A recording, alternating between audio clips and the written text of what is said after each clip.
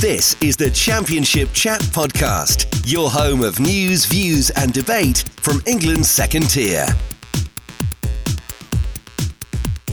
Hello and welcome to the latest episode of the Championship Chat Podcast. I'm your host, Elliot Jackson, and I'm joined as always by George Smith. George, how are you doing? Nervous, terrified, petrified, mate. I'm sure you're feeling the same ahead of a certain big game tonight as we record on Monday. No idea what you're talking about. Yeah, of course you do. Anyway, as always, a reminder to subscribe to this podcast feed, which you can find on all your usual platforms, and follow us on Twitter and Instagram at ChampChatPod24. And of course, on today's podcast, we'll be analysing the final weekend of the Championship season and previewing those all-important playoff fixtures. This is the Championship Chat Podcast. And we'll start, George, with the games that obviously had the jeopardy on them this weekend, which were those in the battle for the playoff places. 4 teams competing for 2 spots, and Sheffield United knew that a victory over Fulham, no matter what happened elsewhere, would secure their place in the top 6. And they duly obliged with a 4-0 victory over Fulham, who, let's not forget, won the title on Monday with a 7-0 thumping of Luton Town. They were brilliant. Secure 5th place, as I say, so they will play Nottingham Forest in the first leg of the playoffs. No strikers, no issues for them. It has been in recent weeks. Illiman and Dyer, Morgan Gibbs-White stepping up once again as the talisman as they have in recent weeks. I have to say, Dyer in particular has really come to the fore after starting the season really well under Jukanovic. Not getting as much game time under Paul Heckingbottom, but when they've needed him, he's been the striker that's really stepped up. You think crucial equaliser away at Queen's Park Rangers to get them back into that game last weekend. And then, of course, the second goal in this game, which really gave them the comfort and the daylight against Fulham and scoring as well. An equaliser against Reading, which of course I know ended 2-1, but ultimately it should have secured them a point. So he's been really good at stepping up to the plate. Sander Berge, of course, got the third. It 3-0 up inside 25 minutes. A pretty much dream day for Sheffield United fans. Packed out Bramall Lane. The pressure melting away inside 25 minutes, knowing that you've done your job and you can just enjoy it in the sunshine, early kickoff. Fourth goal for me, beautiful move. What a lovely goal that was. Berge squaring it across for Enda Stevens to slide under the goalkeeper for 4-0. Only 1 defeat in 14 games at Bramall Lane since Paul Heckingbottom took charge. 10 victories in that time. And they've got the 3rd best points tally of anyone in the Championship since he was appointed, with 52 from 27, which is just shy of what we would consider automatic promotion form, hitting that 2 points per game. Only Nottingham Forest and Huddersfield Town have taken more points in that time, so better record than Fulham, better record than Bournemouth, who've both gone up as automatic promoted teams. Definitely deserve their place in the playoffs, and they've stood up to the pressure when it's counted against adversity, haven't they, with the injuries that they've had up front? They certainly have. Paul Heckingbottom has worked wonders, to be quite honest, because it was, at the time when he came in, it was seen as a very uninspiring appointment. The Blades fans weren't impressed by it. We weren't overly convinced by it. But full credit to Paul Heckingbottom. He's got United playing with a style again, with a swagger, and the players have clearly bought into what he's wanted from them, and they've been terrific. They really have. They've been entertaining to watch, particularly at home. They've been scoring goals. Defensively, they've been outstanding, to be quite honest. At home, they've been absolutely terrific. Just 4 goals conceded in 14 games at home under Paul Heckingbottom is a real achievement at any level, not least in the Championship. So he's done a terrific job, and for me, I think if he gets them all the way and gets them over the line, I think he's another one that could be in contention for the Manager of the Season award for what we would go for at the end of the campaign. Because I just think it's that element of such an uninspiring appointment. Obviously, United have brought in Slavisa Jukanovic, seen as a promotion expert. Really, really good appointment at the time, it seemed. Didn't quite work out, and all of a sudden they jumped from somebody with that high level of Championship management to Paul Heckingbottom, who had not really done a great deal in his coaching career, certainly at Championship level. So he's done a terrific job, he really has, and they hit the playoffs now, arguably as the form team, looking really strong, playing some good football, scoring goals, but it's that defensive record at Bramall Lane that really could be key, obviously, in this upcoming semi-final against Nottingham Forest that we'll touch on shortly. But I just think the way that players have stepped up to the plate, like Ndiaye for one, he's been outstanding really in recent weeks. 7 goals and 2 assists this season. Pretty healthy return for a player that you wouldn't have thought at the start of the season would have played He was much playing of a non-league part. last season, so Yeah, to make that jump up to exactly. He's Championship been and been terrific. fantastic.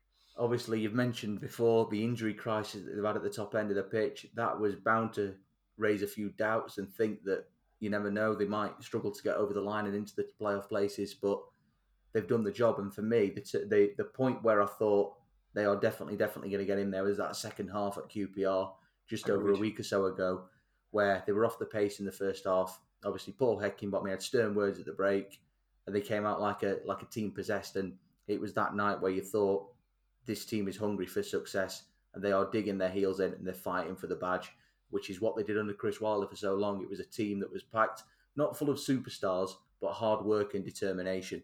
And I think for me, they've done that once again. And to take Fulham to bits like they did at the weekend, admittedly, last game of the season, Fulham have wrapped the title up. They're not going to be at 120% full tilt, but to still put 4 goals past Fulham is a hell of an achievement and a hell of a warning to the rest of the teams in the playoffs. So for me, this playoff battle, which we'll discuss further shortly, I think it really is going to be interesting to see what happens. But Sheffield United have got just as much a chance as anybody. And I'll tell you what, this semi-final with Forest for the neutral promises to be an absolute cracker. I can't wait for it.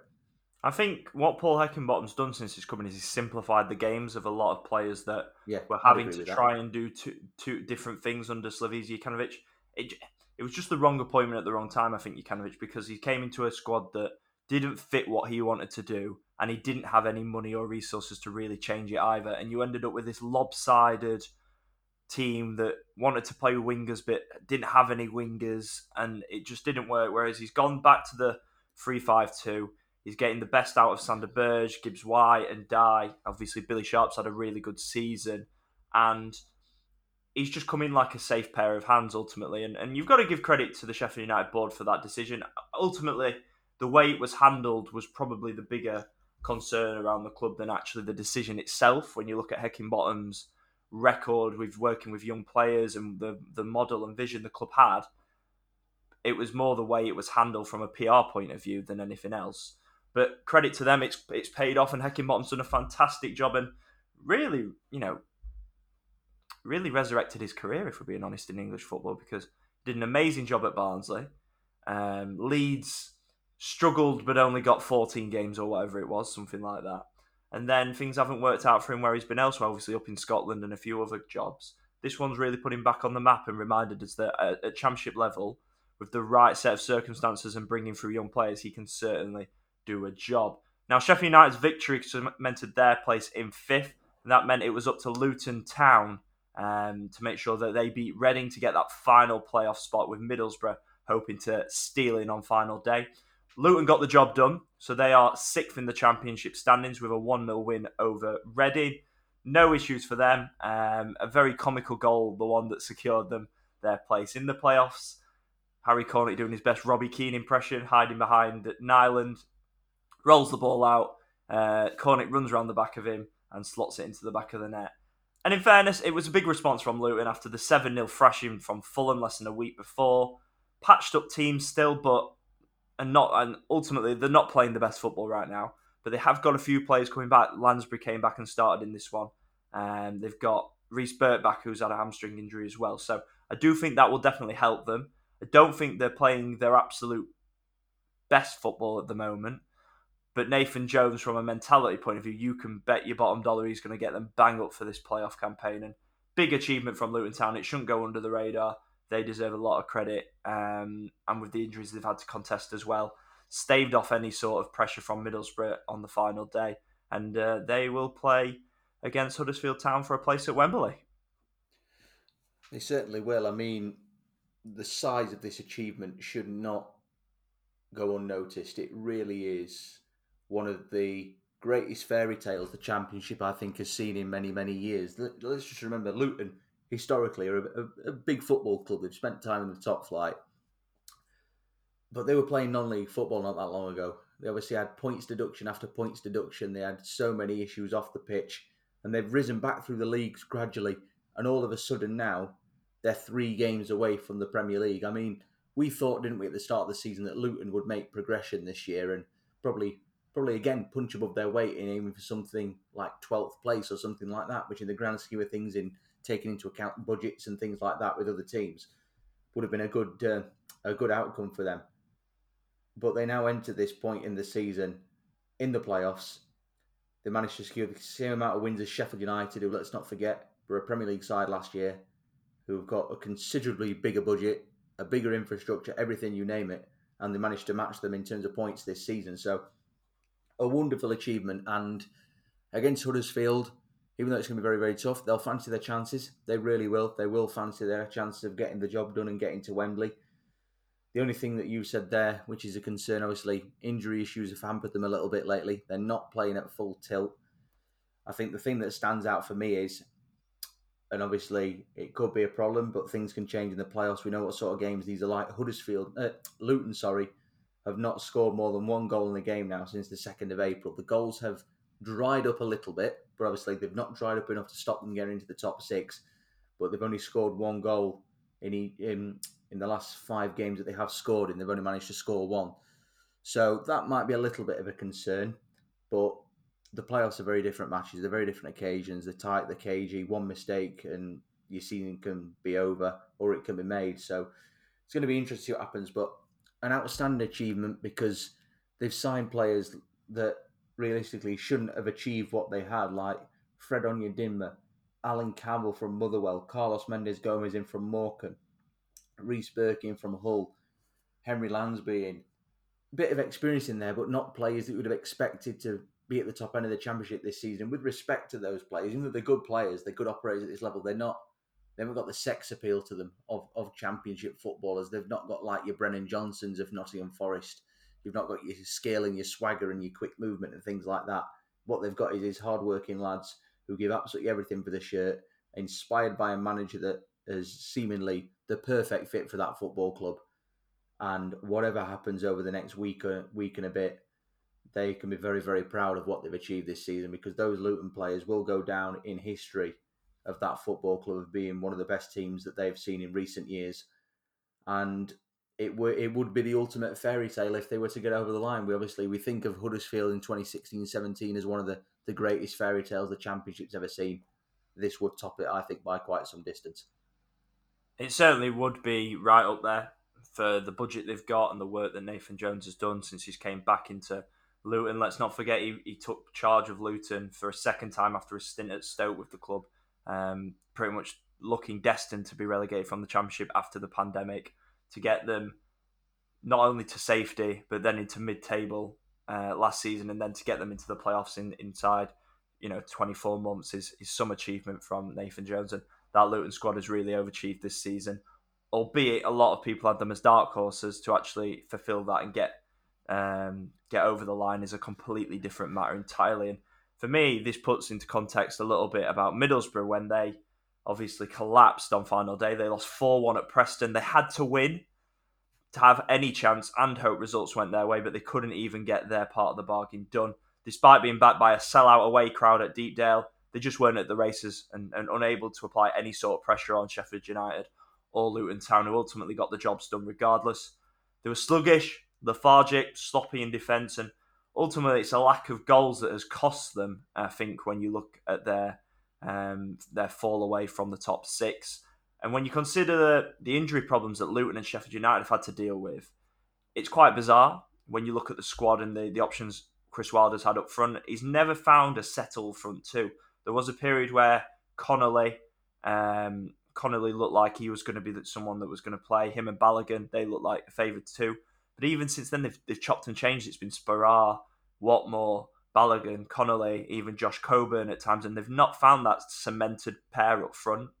And when you think of the luxuries they've got, and when you've got Sheffield United playing without a striker, using Ndiaye and Morgan Gibbs-White, and you've got Luton, who've had to use Cameron Jerome up front on his own at times when Adebayo's been out, and the injuries they've had in midfield and defence, I think it's hard to say other than anything that Middlesbrough didn't deserve to finish in the top 6, because after beating Peterborough 4-0, it's been 2 wins in 8 and only 1 clean sheet. And that goes away from everything that was so good about the team under Chris Wilder, which got them from mid-table into a place where they really should have finished in the playoffs, especially when you consider the problems that the teams around them have had them with injuries. As I say, ultimately, given the squad, I don't think they deserve to make it. I'd say 2 wins in 8 to finish the season is a pretty poor run, and maybe this team just ran out of steam. But when you look at it side by side with the situations that Luton and Sheffield United have had, particularly on the injury front, it does feel a little bit like, not an underachievement because of where they were, but ultimately they probably will feel like it was a missed opportunity from going for, you move into the playoffs with a 4-0 win at Peterborough to only win 2 out of 8 from that point and 1 clean sheet. That's a real disappointment. Yeah, they'll be kicking themselves. Chris Wilder will be. We know what a born winner he is and how much he wants to succeed. And unfortunately for them, they've just fell that little bit short. But they've got nobody to blame but themselves, really. Like you've said there, 2 wins in 8. It's not the form you want at the end of the season when you're striving for the playoffs and promotion. Ultimately, Middlesbrough, I think, like you said, I think they just ran out of gas. I think it was just a little bit too much for them in the end. And obviously, they gave themselves a sniff of a chance with those back-to-back wins against Cardiff and Stoke ahead of Saturday against Preston. And ultimately, the end of the season on the worst possible note, obviously getting absolutely thumped at Preston. It wouldn't have mattered, obviously, because Luton won and Sheffield United won. But even if they had got a result, it wouldn't have made any difference. But 2 wins in the last 8 games. Obviously, the goals had dried up as well. They didn't score in 4 consecutive games as well. That was where the problems lie. And I think, obviously, Middlesbrough, a big summer lies ahead for them. A really big summer. Obviously, there's still speculation about Chris Wilder's future and this Burnley connection. Will it happen? Will it not? Time will tell, obviously. But say, in hindsight, they do keep him. They've got some really big recruitments to do this summer. I really think, especially in the goalkeeping department, especially got to change that area. Obviously, Connolly and Balogun both on loan, so they've got big decisions to make in regards to finding a settled front two and some strikers. Sporara as well on loan. So it's a really big summer ahead for Middlesbrough if they want to make that next step under Chris Wilder. Because I think the thing is, if Borough get the recruitment right this summer and Chris Wilder stays at the club, a full pre-season under him, they could be a real force next season because we know exactly what a manager he is at this level. And ultimately, when you think about it, it's disappointing that it's ended this way, but they were 14th when he took charge and they finished 7th. So that's a success in a sense. But obviously they fell short of the number 1 aim. So they'll be disappointed. They'll be kicking themselves. But a big summer recruitment-wise, they've got to change things. But if they keep hold of Chris Wilder, they'll be in a much better position than if they enter next season without him. That's for sure, because he is one of the best at this level. We know what he's capable of. We know what he's done in the past. But for me, it's to see what Middlesbrough do over the coming months that will really shape their chances next season. If they get it right in almost every department and keep him, I think they could be genuine contenders next season, without a doubt. Yeah, I would agree with that. Big summer of recruitment for Preston North End as well, because we've seen them at times look scintillating under Ryan Lowe, as they were at the weekend. We've also seen them pretty poor, which obviously I saw at Deepdale when they were thrashed 4-1 by Blackburn recently. I mean, excited to see how ambitious the club's going to be in the transfer market, because the likes of Daniel Leverson, who scooped up their Player of the Year awards this week, Sepp van den Berg's going to go back to Liverpool, Cameron Archer back to Aston Villa. Maybe they'll get Archer back, but they probably won't get Everson and Van den Berg. How are they going to replace them? How ambitious are they going to be? And I think that's, for me, the interesting thing. I can't see Ryan Lowe sitting there and being happy with a wasteful summer, because he's an ambitious manager. He's come to Preston North End to break the gap to the top 6 and show that he can be a top championship manager. I can't see him putting up with free transfers and unambitious loan signings. So I'll be intrigued to see what Preston can do, because it's that consistency, isn't it? We see them, they can be absolutely brilliant on the day. Emil Rees, 20 goals for the season, which is a brilliant return. But they need someone up front with him. They need better wing backs to suit the Ryan Lowe system, because Potts is a midfielder playing there and Cunningham doesn't have that attacking thrust down the left that he wants from his wing backs. So I think they're okay in midfield, but they're going to need a centre-half to replace Van den Berg. They're going to need wing-backs, and they're going to need a striker and a goalkeeper, potentially. So they're going to have to make big signings to close that gap to the teams currently that you would consider that will be right up there for the playoffs. Yeah, I would agree with that, definitely. It's another one, as you say, there with a big summer lying ahead. But I think Ryan Lowe, he's made it very obvious that he's an ambitious figure. He was onto something at Plymouth Argyle, wasn't he? And I don't think he would have made that next step without assurances that he was going to get the backing from the board, certainly this coming summer ahead of his first full season. But even though there's been a few ups and downs for Preston, certainly in the last couple of months of the season, there's been significant strides under him. They're playing decent stuff. Cameron Archer was obviously a terrific signing, and he's already hinted that he'd like to keep hold of him very, very, very clearly, which is understandable. But who knows what the summer could hold for him? Will Steven Gerrard have plans for him next season at Villa? Will, you never know, one of the lower Premier League clubs fancy taking a punt on him, somebody like Bournemouth, who knows? But I think, like you said there, there's certain areas where they've got to strengthen, and I've always been a big fan of Preston's midfield options. Daniel Johnson, he's not had the best of season in terms of scoring goals, but there is a player in there, and when he's at the top of his game, Preston are usually at the top of their game. So I think in midfield they're all right. Reece has proven that he's got the credentials to score goals at this level now. He looked really good, but it's maybe potentially about finding somebody to go with him. Obviously, Archer's a huge loss. It's the architect in chief they're going to lose there. But I'm optimistic for Preston's future. Ryan Lowe's achieved some good things in a short amount of time. They've played some good stuff. It's just about getting it right this summer. But the board, obviously, at Preston, they've not been renowned for chucking money at it in the past. Maybe with an ambitious manager of Ryan Lowe, up-and-coming manager that's got quite a lot of respect in the game from fans of other clubs, and he's kind of looked at it thinking he could go places as a manager. Maybe if he just gets the chance to loosen the purse strings a bit, they might be onto something next season. If they get it right, who knows? It could be enough for a playoff battle. And already, I think, looking at it, as we said last week about all the teams that will be looking to make progress next season, depending on what happens over the summer, the playoff battle could be ridiculous next season because there's so many clubs that will be looking to make that next step. You think about your Swanseas, your Coventrys, your Stokes, and then obviously we've got the 3 out of the 4 that won't go up by the playoffs this time around that will be challenging again. So it's going to be competitive next year. So Preston, to make sure they're amongst that group, they've got to give Ryan Lowe some support financially, and hopefully, with his smart recruitment, I think he's got quite a few contacts in the game. He strikes me as that type of figure. Who knows what they could achieve? But I think Preston fans, after the win on Saturday to end the season, can look forward to the summer with plenty of optimism ahead of next season. Absolutely. Only one more thing to really be decided in the Championship this weekend. That was who finished third, and Huddersfield Town took that award, beating Bristol City 2-0 at the John Smith Stadium, coupled with a late equaliser from Hull City against Nottingham Forest. It means Carlos Corberán's team finish third in the table, as I say, and will play at Luton Town in the playoffs. 82 points is an absolutely incredible haul and an incredible level of consistency more than anything. And for me, it slightly ruins our awards night that we'll do later in the summer, but Carlos Corberán, regardless of what happens from this point, to finish third with 82 points, he is my manager of the season, undoubtedly. It don't matter if Steve Cooper gets Forest promoted for me. If he got him automatically promoted, slightly different story, but Carlos Corberán, manager of the season. For what, I have to measure it, as I say, against what I expected in pre-season, and I covered a lot of Huddersfield Town in pre-season, so I did have a good idea.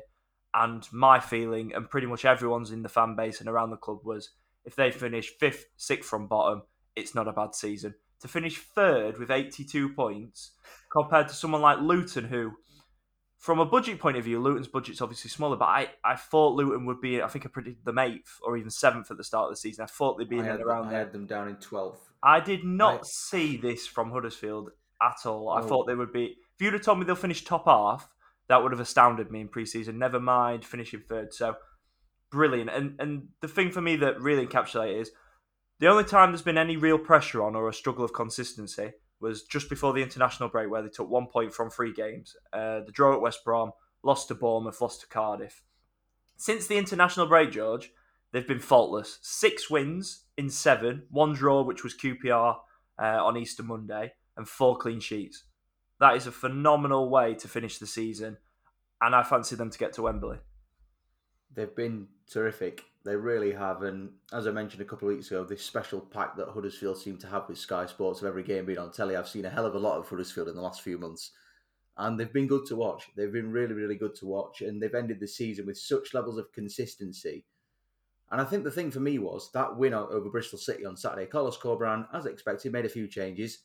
And I actually went for Bristol City as my shock for the weekend, considering Bristol City have been in good form lately. And I actually did back Bristol City because I kind of thought Huddersfield, they might just take the pressure off.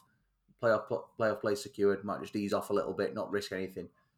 How wrong was I? They just kept going and going. And they found a new goal-scoring sensation in Harry Toffolo, banging him in again. He seems to have just come from nowhere with his goal-scoring expertise. But what a season they've had. I mean, whether they go up or not, I mean, those fans have had a fairy tale ride. And I always said Carlos Corberán, when he came in, it would take time to adjust to his methods and things like that. but I did not see this coming. I've just checked my predicted table that we did back in July. I had Huddersfield to finish 21st in the table. But I don't think that 21st. that's not a No, I silly don't. prediction. It wasn't. The recruitment, in my opinion, even though I've had a couple of arguments with Huddersfield fans over this, where they've not been very impressed with my opinions, but fair enough. The recruitment to me was uninspiring. It didn't strike me as a recruitment haul that was going to take Huddersfield places. Let's be fair. Lee Nichols came in as a goalkeeper that wasn't even getting a game for MK Dons. He's ended the season with the second most clean sheets in the league. Been absolutely outstanding. And goalkeeper of the season. Been outstanding. Jordan Rhodes came in. Not really scored many goals for Sheffield Wednesday. Chipped in with a couple now and again. He's done a job a little bit. Tom Lees has been terrific at the back. They've been excellent throughout the midfield. Players have stepped up, such as Sorba Thomas and Harry Toffolo. They've raised the game. Jonathan Hogg's shown his experience throughout the season in the midfield. It's just been terrific. Matty Pearson's been great at the back. They've just been absolutely terrific. And I think the fact that they've ended the season, even once they secured that playoff place, obviously with the first side to wrap up a top 6 place, they've not took the foot off the gas. They've kept going. They've kept striving. They wanted that 3rd place. They got it. And they now enter a playoff battle with Luton as, I would say, the favourites, even though I think both sides have massively exceeded expectations. If you'd have said to me back in August that the first playoff semi-final would be Huddersfield against Luton, I'd have laughed at you. There was no way this was meant to happen, but it has, and it's been achieved purely on merit. Both sides terrific, but Huddersfield, for me, what they've achieved is just beyond belief. 3rd place, I think it's 13 or 14 more points than they won at home last season. A great amount of clean sheets, good to watch, really inspiring. Carlos Corberán, really likeable figure as well, really likeable guy. And they've proven to me as well, what they've got is they've got the ability to do it in big games. The one that stood out for me was that 2-0 win at Middlesbrough on Easter Monday, where they could have quite easily been the slip-up. Quite the opposite. It was a terrific away performance, so professional, so perfect, that it was a kind of one of those performances where you thought they can go all the way. And honestly, I do think they will get to Wembley. I think they will win this 2-legged semi-final. Whether it's the Blades or Forest they play, they've got a real chance with the spirit that they've got and the togetherness they've got. And it could be that I think that sees Huddersfield through. It could be the spirit over the quality. Because I think on the day, I think Nottingham Forest or Sheffield United are a better team than Huddersfield, even though the table suggests otherwise. But I think Huddersfield's spirit and mentality and just what they've achieved could be the difference. So in this playoff battle, I wouldn't like to call it the minute who I think we'll get the job done and go all the way. But Huddersfield, I think they've got every right to believe they can do it. Absolutely. Peterborough 5, Blackpool 0, probably the shock result of the day, or certainly the biggest result of the day. Peterborough rounding off their relegation season with their best win and biggest scoreline of victory of the whole season. How often does that happen? And they How often does that happen? In fairness, they dismantled Blackpool, and there was some stunning goals in there, not least Taylor's to round off the win. They've shown such great improvements since Grant McCann came in, and to be honest, if you ask me right now, whilst the League One playoffs are still going on, I'd make them favourites to win League One next year. With this squad and his track record, Grant McCann's in League One, he has improved them tenfold in 2 months in both areas of the pitch. They're not conceding as many, and they're actually cutting loose and scoring goals, which is what we expected Peterborough to concede goals, maybe not as many as they have, but we thought we'd see a few more, hit someone for 3 or 4 or 5. I did think we'd see that, and I think I predicted them to finish 19th, and this was why. Because I think this squad's underachieved. Of all the teams that have gone down, well, Derby's obviously with a bit of an asterisk. I think Peterborough will kick themselves the most because I think they had the quality and the players that they could have stayed up. But the good thing, at least, is if you're going to get relegated, I don't think there's going to be a circle of clubs after any of their players, because even Johnson Clark-Harris hasn't had a great year from open play until Grant McCann came in. So if I was a championship club, I wouldn't be queuing around the block to sign any of Peterborough's players, and that's a good thing for Peterborough because I think they can keep hold of this squad. They've got a manager who won League One in his last campaign there with a squad. I would argue that Peterborough's squad is better than that Hull City squad that got promoted. Yes, all right, don't have a particular star like a Keane Lewis Potter, but I think it's a better squad overall, and I would make them favourites to win League One next season on current basis right now. It's funny you should say that, actually, because obviously obviously we're Sheffield Wednesday fans. This is Monday morning we're recording. I've been thinking about the playoff semi-final with Sunderland tonight, and I've been thinking if Wednesday miss out this season on going up, and I've thought to myself this morning, Peterborough are the one that I think next year could be the biggest competitor out of the three dropping down. And like you said, they've really turned things around, haven't they, and stepped things up. And ultimately, it's just been too little, too late. But that win against Blackpool on Saturday came as no surprise to me. I backed Peterborough on Saturday. I really felt they'd go out with a bit of a bang. Blackpool, obviously, nothing to play for. But you are beginning to think now, had they gone for Grant McCann a little bit earlier, had he been sacked by Hull a little bit earlier, would it have made a difference? Would he have kept them up? Because going back to that old point again, myself and you, we were baffled by why they gave Darren Ferguson such a lengthy contract when they did. It just didn't seem right. They weren't doing anything remotely forward-thinking under him at this level. And Grant McCann's come in and he's proven that he can get a cord out of this set of players. And the fact that they've ended the season with just 2 defeats in their last 7 games tells you everything, considering how bad they were up until he came in. I mean, they've kept 2 clean sheets in the last 4 games. That's an achievement in itself for how poor they've been this season defensively. And we expected, like you said, that Peterborough were going to score a lot of goals. They've always been a team that would be able to score a lot of goals, but at the same time concede a fair few.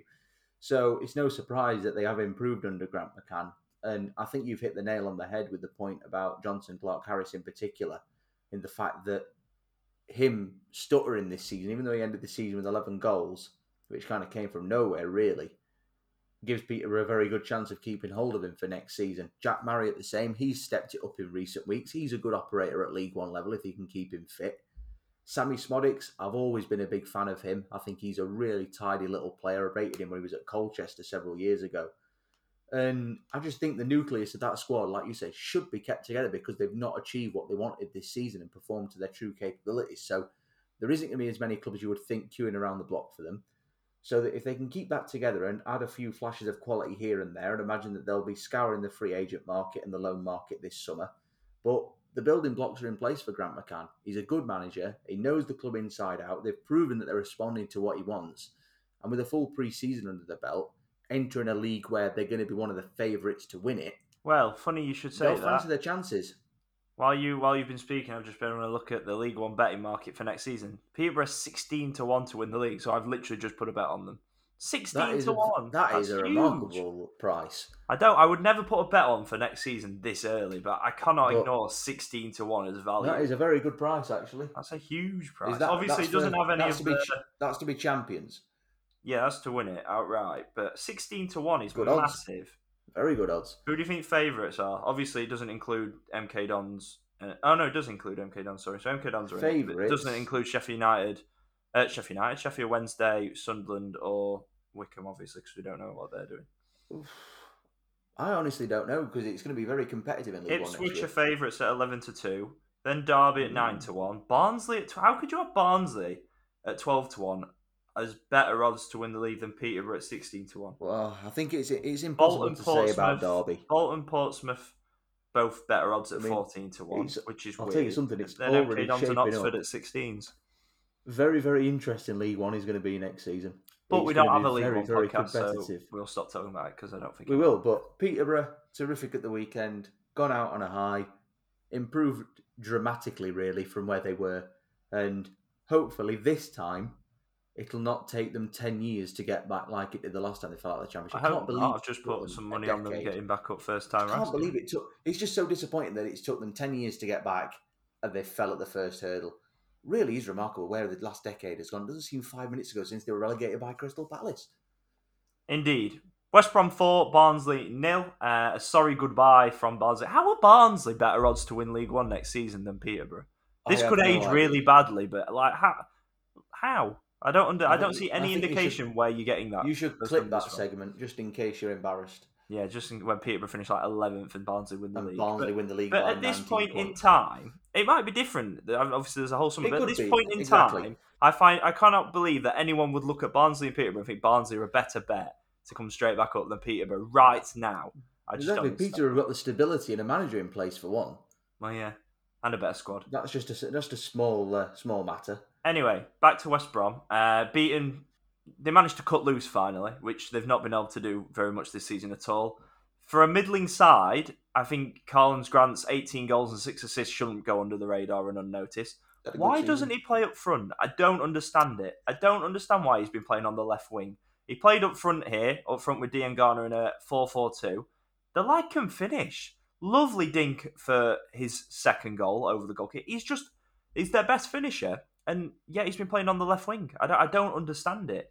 I think that when DK's back fit, I can see a 4-4-2 system with maybe Diangana's best form in a West Brom shirt when we really like the look of him. He played on the left wing, and his game was use your pace, get to the byline, and get crosses into the box. Mateus Pereira was obviously pulling the strings in number 10. They haven't got a Pereira-type player.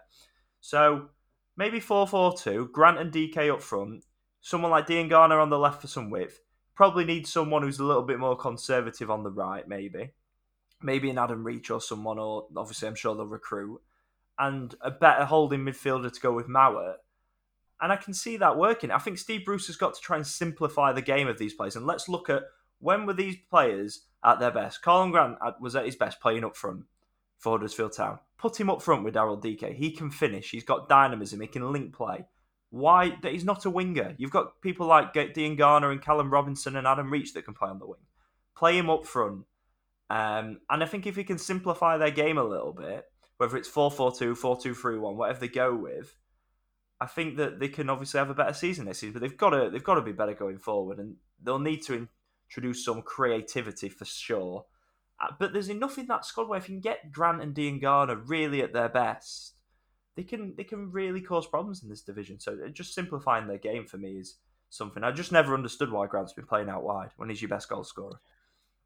Elliot Jackson there, the next contender for the West Bromwich Albion manager. Master tactician. Yeah, replacing Steve Bruce anytime now. But no, you're right. I do agree with a lot you've said there. Diangana, he's got to step it up next season. We've not seen the best of him this year.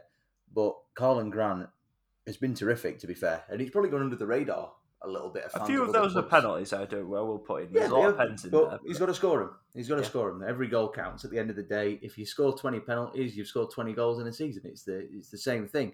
But he's done well in a West Brom team that has massively underperformed.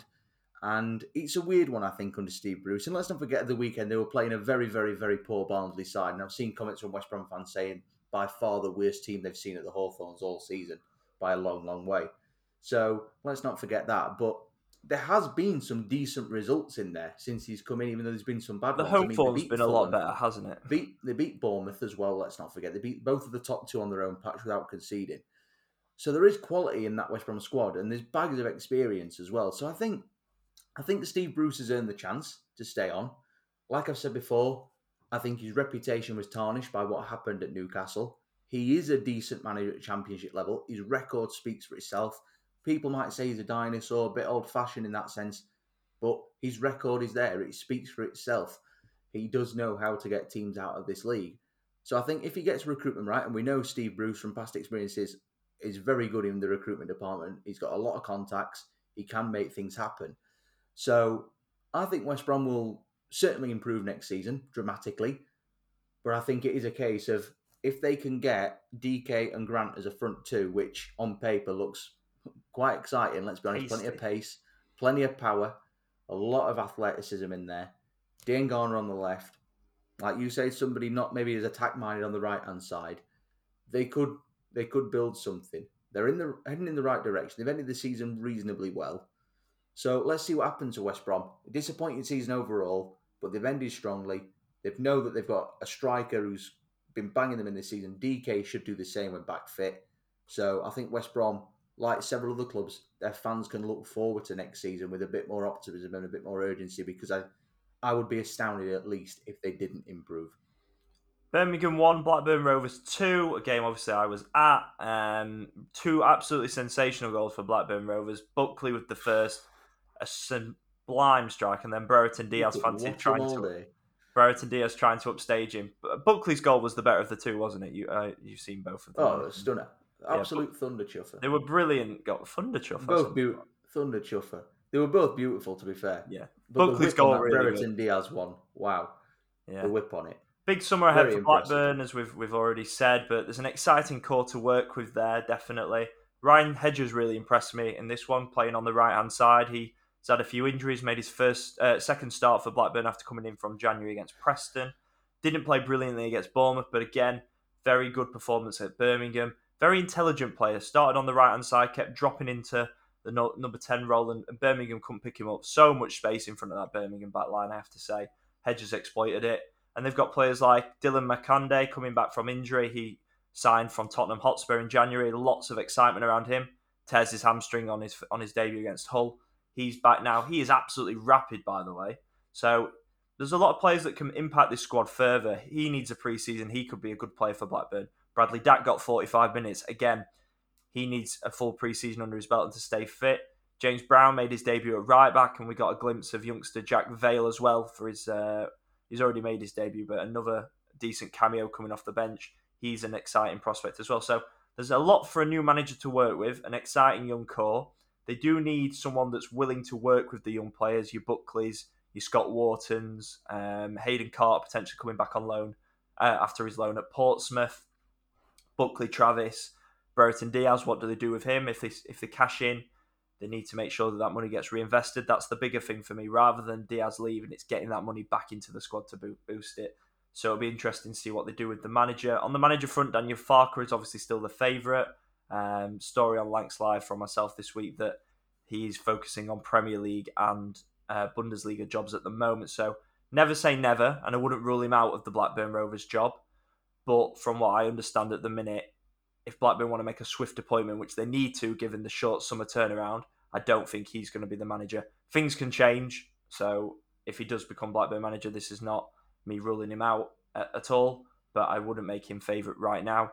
Interesting to see Carlos Carvajal linked. He's looking for a way back into England. What an appointment that would be if they got that off. Again, lots to work out. I think they're at the stage, from what I understand with Blackburn, they're still trying to work a shortlist out at the minute. I don't see anything coming next week, for example, in terms of an appointment. So we'll see how that progresses. But the club need to be proactive and get as much of their business done as early as possible by bringing a new manager in. 3 1-0 games to round things off, George. Bournemouth 1, Millwall 0. Bit of a surprising approach from Millwall, who never really went for it at any point, albeit they were obviously the biggest outsiders to finish in the top 6. They needed to win and hope for a 5-goal swing, I think it was, and hope obviously that Sheffield United and Luton didn't win, or one of them didn't win. And yes, against a Bournemouth team that obviously secured second place in midweek against Forest, but they never really went at them. And you potentially like Sheffield United against Fulham. They didn't go out in the same way that Sheffield United did against Fulham, for example, did they? I know Sheffield United were at home, Millwall away, but again, it's that timidness away from home, which is why they've not quite made it. But finishing 8th for this season is a fantastic achievement. It's a great effort. Ninth they finished, sorry, 9th. It's a hell of an effort, really, because I think there was a point where Millwall's season were threatening to just fizzle out that little bit, wasn't it? And then they put that real run together. Was it about from mid-February time sort of thing? And yeah, they lost to Swansea midweek, and you thought that was the nail in. I remember that one. Coffin. Lost 1-0, didn't they? Yeah. But no, I mean, overall, Gary Rowett's done a good job there. But again, I'm going to go back to that statement that I made last year. Millwall are just that next step away from making that jump, and they need something, I think. I think they need some investment in the squad. I think they do need to try and spend a little bit of money this Obviously summer. Lost Jed Wallace as well. He's going to go Jed Wallace on his way out. That is a huge loss. And people say about, no players are irreplaceable. Players like that are very hard to replicate. There are when you've got Millwall's transfer budget. Well, exactly. This is the thing, isn't it? They're arguably their best player for 3 or 4 years. He's been such a creative player, and losing him is going to be like losing a limb for Millwall. He was part of the fabric at that club, and he's been terrific over the last few years. But it'll be interesting to see if they can get Benny Kafobe back. He's obviously had a really good last few months. Tom Bradshaw, he's capable of scoring goals at this level if he stays fit and can fire regularly. So Gary Rowett's got some building blocks in place, but I do think they need some investment this summer to take them to that next level. Obviously, Wallace, as I've said, huge loss, hard to replace somebody like that. But let's see what happens with Millwall. I think, if anything, maybe they've missed a chance this season. I think next year will be even more competitive in that playoff race. Like I said earlier on, I think your Prestons, your Coventrys, your Stokes, your Swanseas will be knocking on the door. QPR as well will be looking to try and get back up there again. So maybe for Millwall, I don't know. It depends on their recruitment and what they're going to do this summer. But I think potentially they might have missed a trick this season, not just maybe investing a little bit in January and just going a little bit more hell to leather. But we'll see. It's very hard to predict at this point. It's ridiculous saying it, really casting predictions for next season when last season only finished less than 48 hours ago. So we'll see what happens. But for Millwall overall, a successful season in the grand scheme of things. But I think they'll be a little bit disappointed that they've just finished short again. Yeah, 2 more 1-0s. Derby 0, Cardiff 1. Jordan Hughel's goals separating the two teams. Great atmosphere at Pride Park. The latest on Derby, of course, this week. Everything's done in terms of the takeover apart from the stadium, and that's proving to be a real stumbling block. Mel Morris, I think, wants about £20 million for it to be bought off him. No agreement to lease it. Derby currently looking at potential other stadiums if they can do a stadium share. But it would be very, very disappointing and heartbreaking at this point if the deal fell through right now purely because of the stadium. I don't expect Mel Morris to walk away from the stadium. It's an asset he's bought ultimately, but nonetheless, surely a bit of common sense and a little bit of, empathy for the situation the club are in should get this part over the line. That it feels like the hard work's been done, so for it to fall down on the stadium would be a real, real disappointment for them. Appreciate he's a businessman, and every businessman wants to hold their assets and make money. But at the end of the day, if he doesn't play ball with this, he's stripping a football club and a city of something very, very important. And you would think, just to have basic morals and basic standards, what's he going to do with the right thing. Exactly. What is he going to do with it? He's going to build his own football club and develop a new one, Derby Athletic or something. But let's be honest, if he's got any morals about him as a man, he will give that as part of the deal and just let these fans and this football club, which has already been through a hell of enough this season, just to get back on their own, stand on their own 2 feet again and planning for next season. Because I'll tell you what, as I said last week and the week before, throughout all the crap that they've had to put up with this year, Wayne Rooney and those players and the fans have done that football club incredibly, incredibly proud. And unfortunately now, one man is threatening, when it's so close to getting it done, he's threatening to make it still a massive mountain to climb. Swansea City 0, QPR 1. Swansea were probably the better team in this one, certainly based on the balance of chances. But nice goal on the break, lovely ball over the top, and Chair setting up Andre Gray. His future will be interesting. I think he's gone under the radar a little bit. His numbers aren't amazing, but if you look how many minutes he's played, his goals to minute ratio is very good, really. QPR have obviously let go of Charlie Austin this week. Lyndon Dykes will be their leading striker. So Gray's out of contract with Watford. Preston have been linked with him. He's on decent wages. That could be the stumbling block for any club trying to pick him up. But I think he'll be a decent free transfer for someone if you play him, basically, because he's a goal scorer, I think, at Championship level. Great player at this level. Brilliant when he was at Burnley. His goals to minute ratio has been really good for QPR this season. So we'll see where he ends up. And then 2 draws in the Championship, as we touched on earlier. Hull's late equalised against Nottingham Forest, dropped them down to 4th in the table. Brennan Johnson thought he won it with a 92nd penalty, and then a cross from Louis Coyle that somehow looped its way all the way in past Bryce Samba to make it 1-1. And then Stoke 1, Coventry 1, 2 teams that, as you've already touched on, will be hoping to knock on the door for the playoffs next season. 1 definitely underachieved, 1 massively overachieved. Coventry's highest finish in the football pyramid for 16 years. Hell of an achievement. They've had a great season. They really have. I mean, we've spoken there about Luton and Huddersfield punching above the weight. I think Coventry have as well. They really have done so well. I mean, they've got so many little nuggets that they can take from this season. The fact that they did the double over Fulham, they hammered Sheffield United. Didn't concede to Mitrovic. Didn't concede to Mitrovic, and neither did Sheffield United as well, we should mention there. Well done to those 2 clubs. Derby as well, but only faced him once. He missed the game at Craven Cottage through illness. But for Coventry, terrific this season. They've done really well. Most points as well from losing positions. We'll not forget their late antics this season. That's been one of the highlights of the season for me. It's been great. So another one that I think next season will come back stronger and be aiming to go that little bit higher. So I'm already thinking next year it's going to be so competitive in this playoff battle. And let's not forget, obviously, we're joined already again by Norwich and Watford, aren't we? Who will no doubt lock out the top 2 and then come straight back down and go back up again. So might as well just scrap that bit off now and focus on the playoff race. And on that lovely note of optimism, that concludes your 21-22 Championship Roundup. This is the Championship Chat Podcast. To finish off, George, we're going to look at the playoff games in a little bit more detail. We have touched on them already throughout this podcast, as naturally you would do, but the first games coming up this weekend: Luton v Huddersfield Town on Friday night, 7:45 kickoff, and then Sheffield United at home to Nottingham Forest on Saturday, 3:00 kickoff at Bramall Lane. We'll start at Kenilworth Road. Both of these games I can see being quite cagey. Playoff games are always cagey in the first leg, aren't they? And then the second leg is where we really see the beauty and the quality and the entertainment value that makes the playoffs a fantastic and the pain for somebody. And the pain for someone, exactly. And the jubilation for the other sets of fans. I think Huddersfield go in as favourites, as in across the two legs, definitely for me. Luton have got a few players coming back, which is good, as I touched on earlier. Reece Burt, Lansbury back in the team at the weekend. I could see this being a 0-0, 1-1. I could see a draw in the first leg, and I think Huddersfield potentially, maybe, depending how it goes, could win on the return leg, which obviously they did relatively recently in the league. How do you see this one panning out?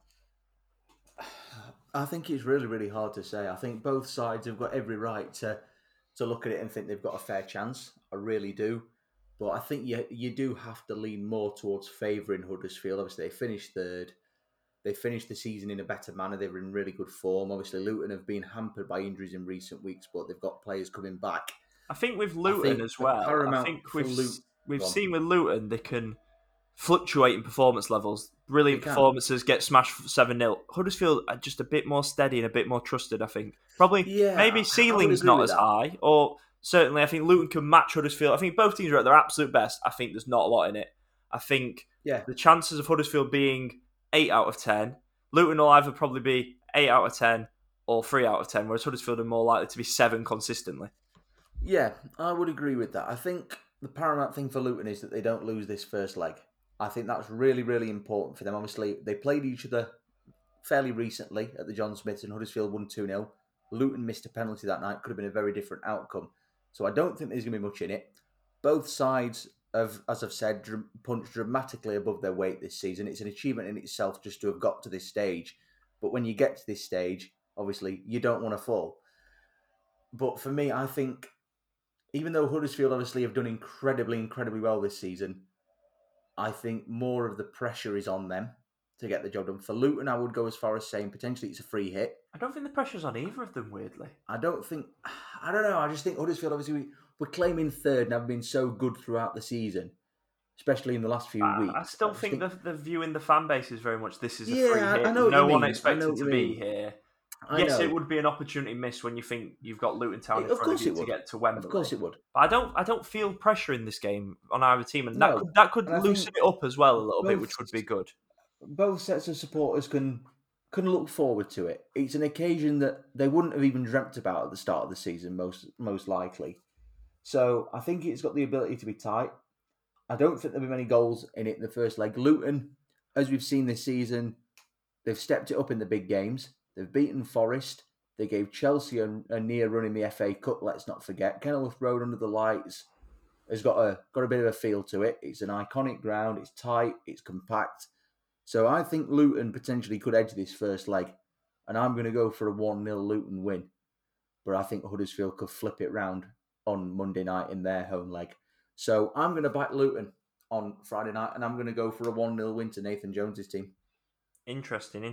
I think it will be a 1-1 draw. That's my prediction. Nottingham Forest obviously going to Sheffield United on Saturday. We touched on Blade's home form earlier in the podcast. 1 defeat in 14 under Heckingbottom, 10 wins. Sheffield United need a lead to take to the City Ground, don't they? And when these two played earlier in the season, to be fair, Sheffield United were 1-0 up. Forest got a 90th minute equaliser through Ryan Yates to get a draw. This is two big heavyweights, isn't it? This feels like naturally it could be the final if we're talking purely on size of club and power of club. It's going to be a really big game, and I think Sheffield United have to go to Forest with a lead. I would agree with that, and I'll tell you my score prediction in a minute. But I do fancy United at home. They've been terrific at Bramall Lane under Paul Heckingbottom. But it's hard to say it because no two games are the same, and previous form goes out the window. when Sheffield United played Nottingham Forest at Bramall Lane, I think it was in March, when Ryan Yates scored that last gasp equaliser for Forest, I thought Forest were far, far, far superior that night. But Sheffield United have improved since then. Forest How have does the improved since mentality of then. Forest change by the fact they were so This is close the to thing. automatic promotion? It was so close to automatic. They failed to win their last two. They've not scored from open play in the last two. It counts for nothing now. That's gone. It's done. It's a 2 games where you can't leave anything to chance. They've got to go out there. They've got to deliver. But I fancy United on Saturday at Bramall Lane. They've been terrific at home with Paul Heckingbottom. 1 defeat in 14. I think the crowd, obviously, it'll be a sellout crowd. We know what the Sheffield United fans are like. They're supported massively everywhere they go, as are Forest. So, like you said, it almost feels like the final, doesn't it? In a way, it feels like this should be the game at Wembley. The two big historic clubs. I don't mean that in any disrespect to Huddersfield and Luton. They've got every right to be there as well. But obviously, the Blades and Forest, they are bigger football clubs, and I don't think anybody can deny that. They are. And I think this has got the makings of an absolute cracking semi-final of the two legs. I think this could end up with a high aggregate scoreline, being honest. I think this could get into silly numbers like a 5-4, 6-4, something like that. But on Saturday, I'm going to back United, and I'm going to go for a big Blades win. I'm going to go for 3-1 to the Blades. I'm not sure a 2-goal. I could see Sheffield United winning the game. I could, absolutely. I think they might win the game. I'm going to go with a 2-1 victory for Sheffield United. But I'm going to put you on the spot and ask you who's going to win the playoffs. Right here, right now. We've got to make a prediction before a ball's kicked. Who's going to win the playoffs? I'll go first if you want. I think Forest will go up. I think Sheffield United might beat them, but I could see Forest winning by a 2-goal margin at the City Ground because their home form as well is imperious. That's the thing, isn't it? Both sides have been brilliant. I think it will be a Forest-Huddersfield final, and I just think Forest form. This isn't a team that's come flying in the last 10 games or 15 games to get in the playoffs. This has been a team over 30 games that has been a top 2 team in the Championship. So for me, I don't think that goes out. That doesn't fall out the window. Well. No, they're not. Well, since Paul Heckingbottom came in at the end of November, it's only Forest and Forest and Huddersfield that have got more points than them at more than 52. So they are the 2 automatically promoted teams in terms of form. We've got the right teams in the playoffs that deserve to be there. I think so. Nobody's made that last gasp dash and made it in there by the skin of the teeth. Luton deserve to be there. They've been knocking on the door all season long, pretty much. Well, Huddersfield, since mid-December, they've been there. This is the right set, I think, to contest this. If I was to go for it, who I think will do it and get over the line... Oh, Jesus, this is hard. But I'm going to have... You know what? I'm going to go with Huddersfield. I am going to go with Huddersfield. I think they might just do it. As I said earlier, I think that spirit and the togetherness that they've got might just will them on. Obviously, it's a different squad. It's a club that's been in this situation before a few years ago. Obviously, very different circumstances, but they've got a little bit of experience there in dealing with this pressure. It's been a long, long time for Nottingham Forest, and I think I'm right in saying I don't think Forest have ever been to the new Wembley. I don't think they have ever been. Sheffield United obviously have been a few times, but Forest, I think they're one of the few clubs that have never been to the new Wembley. Obviously, the last time they got to the playoffs was 2011, I think, Forest. So it's been a long wait. They've had to be patient. I think they'll make the final. I do think they'll get the better of United over 2 legs, but they will be chasing it after Saturday at Bramall Lane. But I just think Huddersfield might just go the full distance and write another fairy tale chapter. But whatever happens, as a neutral, I can't wait for these 4 games over the next week. I personally think it's going to be one of the most interesting playoff battles we've seen in years. I feel like we say that at the start of every year, but I do totally agree. I think it's much more exciting than last year's. I really do. I think last year, obviously, we didn't have full crowds last year. It was a bit dead in the water. Same the year before. That changes everything, of course. But I think this year, I just think, realistically, even though all 4 sides have got realistic ambitions of going all the way, I think any 4 of these 2 could contest this final. I really do. It could go either way. But I'm going to stick my neck on the line, and I am going to back Huddersfield to go the full distance and go back to the Premier League.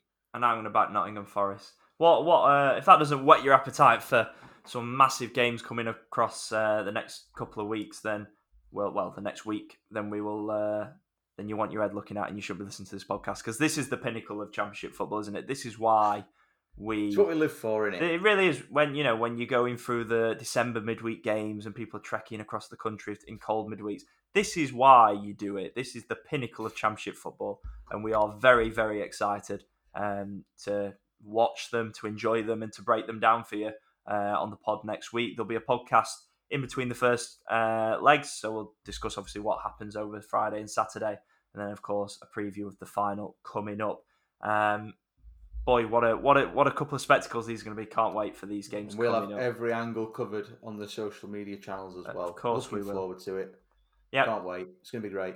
It's going to be fantastic. And that does mark the end of this week's Championship Chat podcast. As always, if you do enjoy the podcast, please make sure you subscribe in your usual podcast app.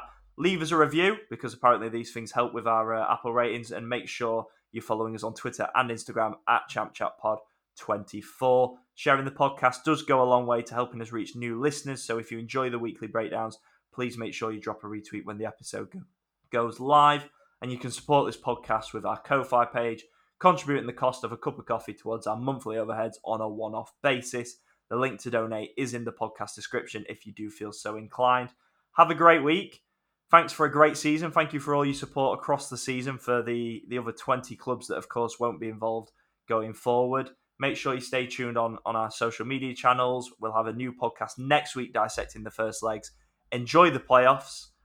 Commiserations in advance to those that don't get what they want. And we'll speak again next week for another episode of the Championship Chat podcast. This is the Championship Chat podcast, your home of news, views and debate from England's second tier.